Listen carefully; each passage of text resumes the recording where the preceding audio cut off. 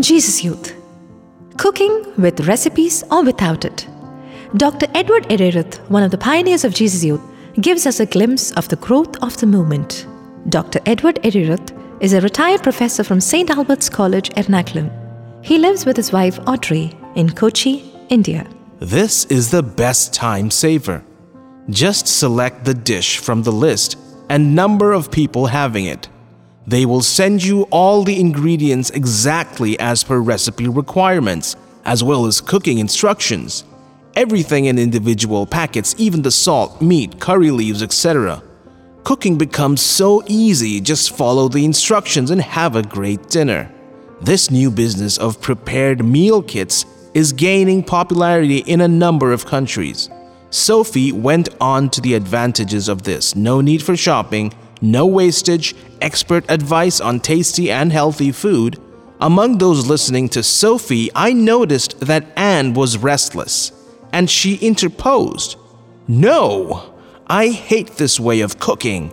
It's like they prescribe everything. There is that great feeling when you cook your own meals, and it's new every time. An old dish can be changed by adding different ingredients. Yes, there is wastage, uncertainty, and tension, but in my kitchen, I want to cook my dinner instead of being remote controlled by someone sitting I don't know where." Wow, that was some outburst. Spontaneous prayer, a revolution. Charismatic renewal came with a big change. It said, "You can be yourself. God loves you. Even pray as you want. The Holy Spirit will guide you and it will be beautiful." Before that, experts told you how and what to pray and everything else about spirituality. With the new spirituality, there comes in a flood of freedom to walk your path. In the times of ready-made prayers, you recited them from print, those with approval from authorities. I remember a prayer service we organized as part of a college students group. Each of us had to say a prayer, but our animator sister asked us to write it beforehand so the father director could vet the content. The prayer shouldn't have anything against our faith, and the father had to verify, we were told. With this background, I came to the first renewal seminar. We had a model prayer meeting and all were asked to pray as the Spirit guided them. I was not very comfortable, dreading blunders blurted out. The prayers went in unexpected directions, but into surprisingly anointed moments. It was a free-for-all, but went on so beautifully. Later, there was time for sharing messages from the Lord. Most of the participants were college students, yet they started sharing inspiring visions, prophetic words, and thoughts. Surprisingly, there was a beautiful pattern in it. For the first time, I realized spontaneity can be so beautiful and enriching. The next week, we started a weekly prayer meeting. This became another big journey forward in spontaneous surprises of life in the Spirit. The leader would start, and then anyone would suggest songs. Everyone was jostling to make prayers in their own ways. Some would suggest a new step in the direction, but all these different directions were built into a beautiful whole. This freedom and confidence to pray and talk as you feel during the meeting was a foundation for much more. Soon, someone suggested a music group. A few got together to welcome people, a lively intercession group on Saturdays, outreaches to the poor, and initiatives galore. We were all excited to see this freedom in the Spirit, bringing out the best in everyone, building a vibrant and fruitful community. Surely this became one aspect of Jesus Youth for everyone. A need to go deeper. One day, Jerry came to talk about their Monday group. We have been meeting regularly, but now most of us yearn for something deeper. We are all working people who have been active in Jesus Youth leadership, but I think we are stuck repeating the same things, often even in spontaneous prayer. everyone knows what one is about to pray or share in the group. Isn't this when people stop attending? Can we have something deeper in prayer as well as in Bible study?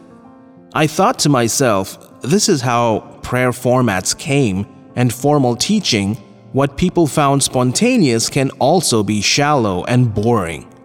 Maybe what we call spirit-led dynamics has a limit.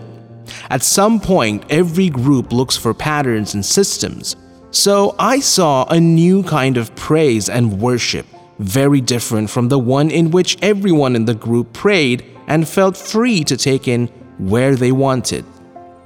So when I first saw a leader standing up in the group and directing everything, I was at a loss. Later, I saw that another mode was evolving, in which most people readily followed a powerful and charismatic leader and yet entered a deeper relationship with the Lord. The changes were not merely in the way a prayer group was conducted, but I could see many embracing patterns and ready-made formats in beautiful ways. I pray the liturgy of hours and the rosary has become a deeper experience for me. And what is more, this eagerness for traditional ways is bringing in greater depths and discipline, forming these young ones into seasoned leaders.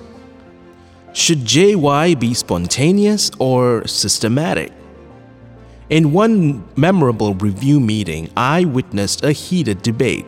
Several leaders lamented that the freedom, joy, and creativity of the movement was lost, and all became routine. The old vibrancy of life was gone. Many others corrected the former, saying the problem was lack of discipline and order, the members not responding to the challenge of walking the difficult path of systematic study and steady growth. I thought to myself, in the lives of people and groups, there is a honeymoon stage of spontaneous flow and then another phase of dryness requiring deliberate effort. Maybe these stages recur, so when the group is vibrant and joyful, we need to anticipate the dry phase and prepare for it. But when the boring phase sets in, look for creativity of the Holy Spirit and allow more spontaneity. And there is more.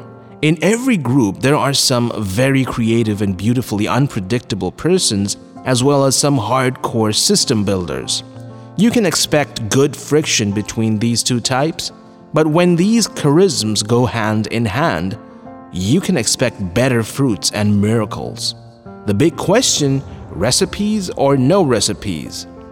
I think in the business of working for the Lord's kingdom, Jesus' youth should use a certain number of recipes, but should also be eager to catch wind of the Spirit and always leave plenty of space for surprises and new sprouts.